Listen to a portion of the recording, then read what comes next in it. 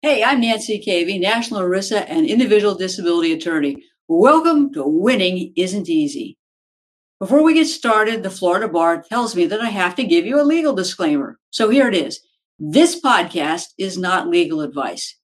Nothing, however, is going to prevent me from giving you an easy to understand overview of the disability insurance world, the games that carriers play, and what you need to know to get the disability benefits you deserve. So off we go. Are you an attorney with a long-term disability policy? Well, if so, you're in luck because this episode is for you. I'm going to be talking about 3 things that every attorney needs to know and didn't learn in law school about a disability insurance claim. Number 1, what every attorney needs to know about long-term disability insurance and the 3 ways to buy a disability insurance plan or policy. 2, how to make time to look at your disability insurance policy before it's too late, and the 7 most important terms in every disability insurance policy or plan. Let's take a break before we get started. Have you been robbed of your peace of mind from your disability insurance carrier? You owe it to yourself to get a copy of Robbed of Your Peace of Mind, which provides you with everything you need to know about the long-term disability claim process. Request your free copy of the book at kvlaw.com today. Welcome back to Winning Isn't Easy. What every attorney needs to know about long-term disability insurance and the 3 ways to buy a disability insurance plan or policy. Look, I know after you passed the bar and you got your license, you were focused on building a thriving and profitable practice. But at KV Law, I know that unexpected accidents, illnesses, or disability can jeopardize your practice and your lifestyle.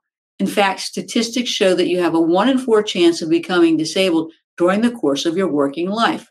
You should have long-term disability insurance to provide you with financial peace of mind and help your family maintain their lifestyle if you're unable to work. So what is long-term disability insurance? Long-term disability insurance policies and plans aren't uniform. There isn't one uniform policy or plan in the United States. Each disability carrier has their own policies or plans. In fact, they have multiple versions of policies or plans. Each has its own set of definitions, methods of proof, benefits, claims, appeals processes, litigation tracks.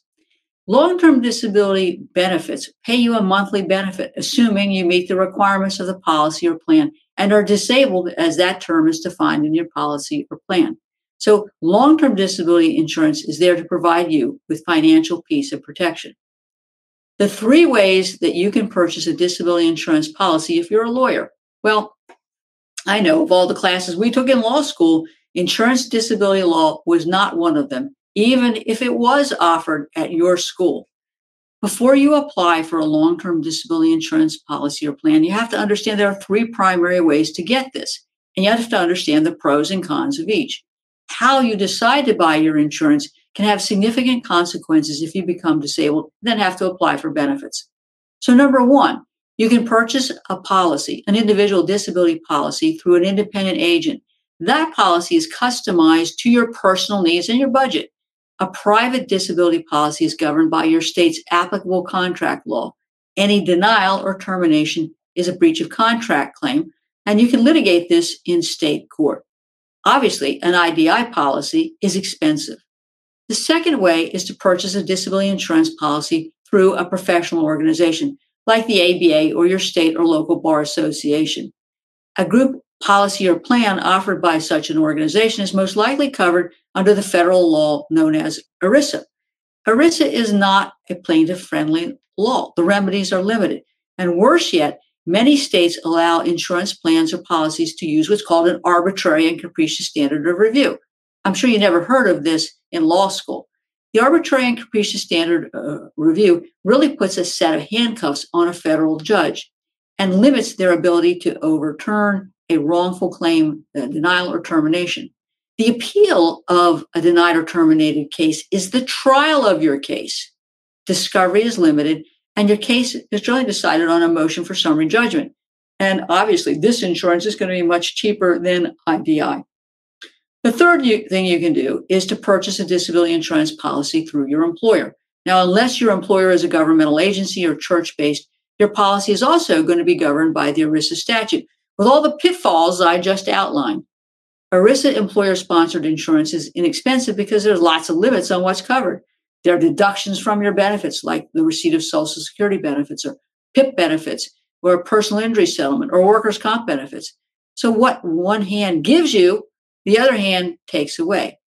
And you may not have the amount of benefits that you think you have because of these offsets or reductions in an ERISA disability policy. Now, I'll tell you, purchasing a disability policy or plan is a wise idea. My dad was a World War II veteran of the Pacific. He was a pilot. When he came back from the war, he went to work with our family business, an insurance brokerage business in Baltimore. And he had the foresight to buy a disability insurance policy in the event he became disabled. When I was in junior high school, he was diagnosed with leukemia, and our life was turned upside down. I watched him struggle for 5 years before he made the difficult decision to stop work and apply for benefits. And we lived off of his IDI benefits, his Social Security benefits, and the buyout of the business. But if my dad hadn't planned, we would have been in pretty tough circumstances. So I've been there. I represent attorneys just like you. I'm telling you that you should be purchasing a disability policy or plan, and it's a wise idea to protect yourself financially, if possible, with an IDI policy. If you have any questions about what policy might be right for you, you can give my office a ring, and I'm more than happy to talk with you. All right, let's take a break.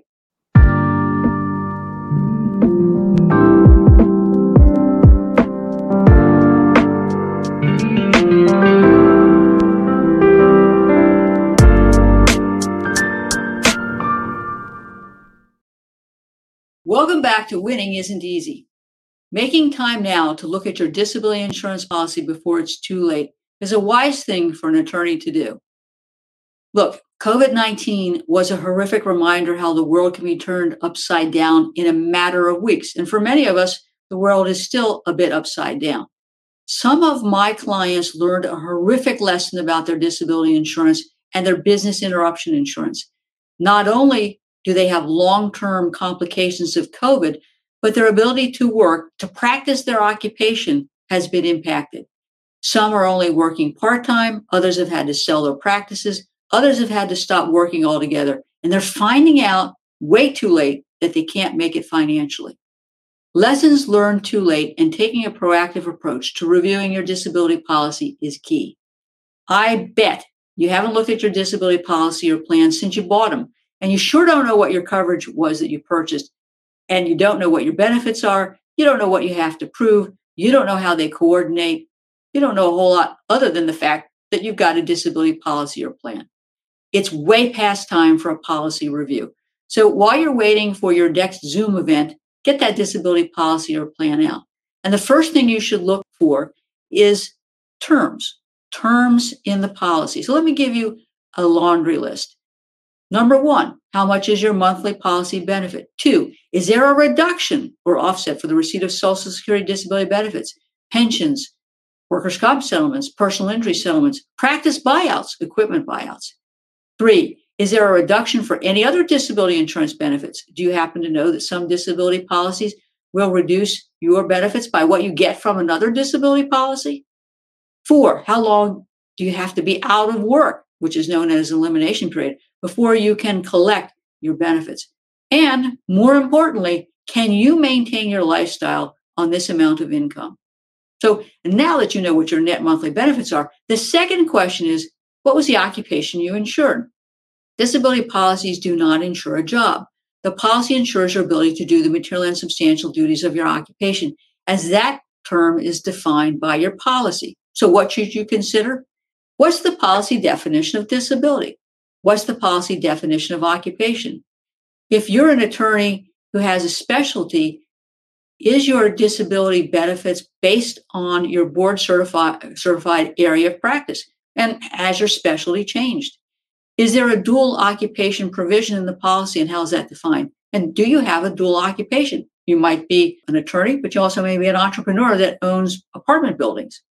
The third consideration is what kind of benefits you're eligible to be paid. Now, you can have a policy that would pay total disability benefits if you're unable to work. You may have a policy that pays residual disability benefits if you can work but have a certain amount of lost wages. But there are some policies that say you have to be totally disabled before you can file a residual disability claim. So you don't want to stop and find out that you may not be eligible for the kinds of benefits that you think you're entitled to. Or you may be trying to work part-time and submit a disability claim only to learn that you have to be totally disabled before you can file a residual disability claim. Now, the other thing I know sounds strange is understanding that occupation, because many disability policies will define the term occupation differently. Many of them will say the occupation is to be defined or interpreted by how your occupation is performed based on the Dictionary of Occupational Titles. Go get out the Dictionary of Occupational Titles. Type in the word attorney. And they may have 10 different types of attorneys, but if you look at the description, this description hasn't been updated in about 30 years. And how we do what we do is not necessarily consistent with the Dictionary of Occupational Titles. So you need to understand that. The fourth major consideration is how long you're eligible for benefits. Now, most policies will pay benefits until the retirement age, but there are some policies that say, look, if you've got a mental nervous condition or your medical condition is based on subjective conditions like migraines, post-concussive syndrome, cognitive issues, fibromyalgia, your benefits are just limited to 2 years. And it doesn't matter how disabled you are after 2 years, you're done.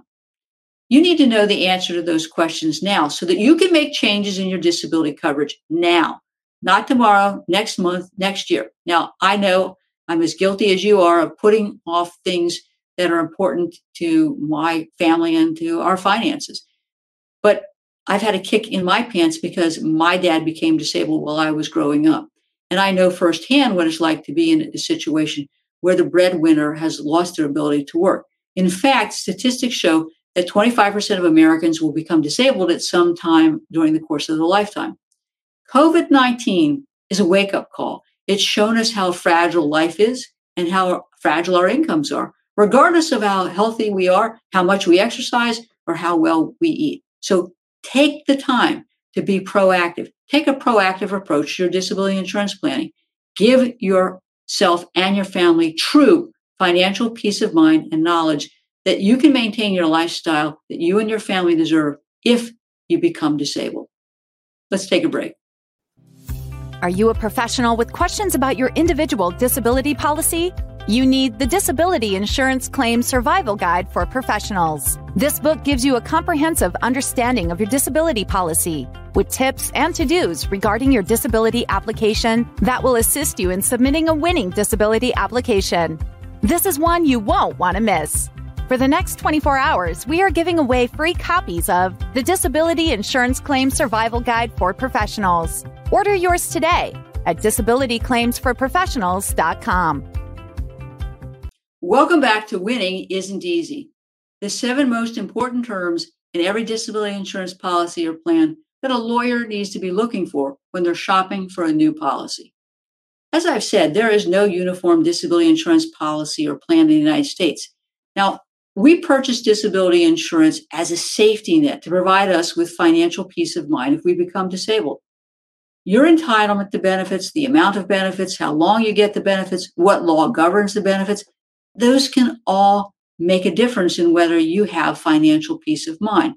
So before you go out shopping for new plan or policy or review your policy or plan, I think there are 7 important terms that you have to consider because it will make or break your finances. Number 1, what law governs? If you've purchased a disability insurance policy on your own or through an insurance agent, you most likely have a private disability insurance policy governed by state law. On the other hand, if you purchase that disability policy through your employer or an association, your policy is going to be governed by the ERISA Act. Now, there are exceptions. If you work for a church-based employer or a state governmental agency like Pinellas County or the city of St. Petersburg or the state of Florida, your policy or plan is going to be governed by state law. And so where you end up in litigation, be it state court or federal court, is key. You want to be in state court. 2, if the policy or plan is governed by ERISA, is there a get-out-of-jail-free card provision that makes it hard to overcome a wrongful claim denial or termination? Now, many disability policies have what I call a get-out-of-jail-free card. It's a discretionary clause. We didn't learn about this in law school. And discretionary clauses are also known as arbitrary and capricious. Now, what we may think as lay people is arbitrary and capricious is not arbitrary and capricious in the world of ERISA. The courts will use the term unreasonable, but unreasonable is really not the right term in my view. The term that we should be thinking about is, do you have what's called a de novo standard of review? In other words, do we have a situation where the disability carrier has not reserved discretion in themselves, and as a result, a judge can substitute their own judgment for that of the disability carrier? Otherwise, it's going to be tough to overcome a wrongful claim denial or termination. Now, each federal circuit has their own standard of review. Here in the 11th Circuit, we have a multi-step test, but it boils down really to three primary things. One, we have to establish to the judge's satisfaction that the decision is wrong. And if the judge says that the decision is right, you lose. But if the judge says the decision is wrong, you don't win, because you have to go to the second step. And that is to show that the decision is unreasonable. Now, case law is pretty clear. The disability carrier gets to pick and choose who they want to believe. They can use their liar for hire doctors and pick their liar for hire doctors over your treating physician's opinions. So if the judge says, look, I don't like this decision, but I see this reasonable basis. I mean, they got a liar for hire doctor who says you're not disabled. It's very hard for the judge to overturn the denial. If the judge says, look, I don't like this decision and I don't think this decision is reasonable, you still don't win, because it's step 3, and I've boiled this down from 7 to 3. You have to show that the decision of the carrier has been, or the plan has been, influenced by their bias. And that bias is the result of a conflict between their role as the decider and the payer. Now, in the 11th Circuit, we have an awful decision that basically says we have limited right to take discovery. It's the Howard versus Liberty Life case. And that makes it very difficult to show that there is this bias as a result of conflict. And we have to prove all three things. So it's just not a question of, am I disabled? It's a question of whether you can overcome a wrongful claim denial or termination based on the applicable standard of review. Number 3, what's the definition of disability? Normally, the definition of disability is the inability to perform your own or any occupation. And normally, own occupation definition is paid for 2 years. Then after 2 years, it changes to an inability to perform any occupation by virtue of your education, your skills and restrictions, and your limitations. And the real world situation might be that you really can't do another occupation. But if the disability carrier can show that you can do a sedentary job sitting on your rear end all day, then they're probably going to terminate your benefits. 4, what's the definition of occupation? Now, occupation can be defined as the occupation you were performing for your employer at the time you became disabled. Your occupation is performed by the local economy. Your occupation is performed in the national economy. Your occupation is described in the Dictionary of Occupational Titles, or your occupation is based on your board certifications. And the starting point to proving your disability is to understand the policy definition of occupation, because you've got to work backwards from there. 5, policy or plan limitations. Now, benefits can be limited to just 2 years for conditions like mental nervous conditions or self-reported or subjective medical conditions, and even substance abuse. So you need to understand, are your benefits going to be limited? And if so, how are they going to be limited? Number 6, policy or plan exclusions. It's not unusual for policies or plans to exclude coverage for self-inflicted injuries or injuries related to crime or war. You also may have a policy or plan that limits your coverage for a pre-existing condition based on a rider. So let's say you've had prior back problems. You get your disability policy and they say, we'll insure you, but we're going to issue a rider that excludes any disability caused by your pre-existing herniated disc. And you have a slip and fall and you become disabled as a result of an aggravation of that pre-existing herniated disc. The plan or policy is probably going to deny your benefits. 7, what are the filing and appeal deadlines? Deadlines matter. And commonly in an ERISA disability case, you will only have 180 days in which to file an appeal of a denied or terminated case.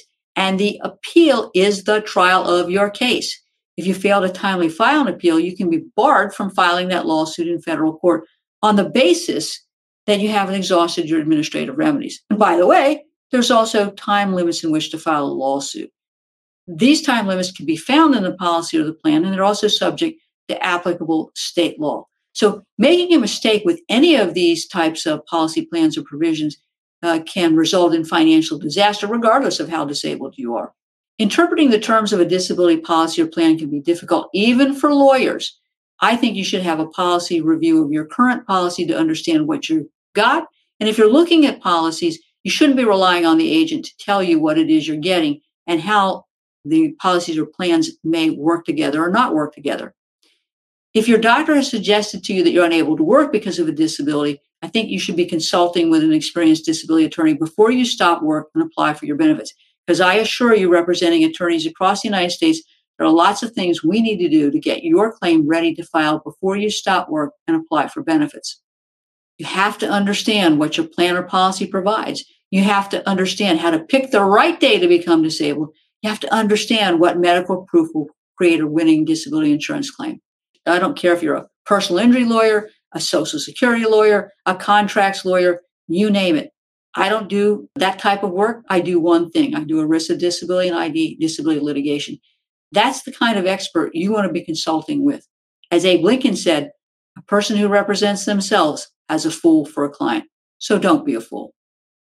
I hope you've enjoyed this week's episode of Winning Isn't Easy. If you've enjoyed this episode, consider liking this episode, leaving a review, sharing it with your family or friends, and subscribing to this podcast. That way you can be notified every time a new episode comes out. I hope you've enjoyed this episode, and I hope you tune in to next week's episode of Winning Isn't Easy. Thanks.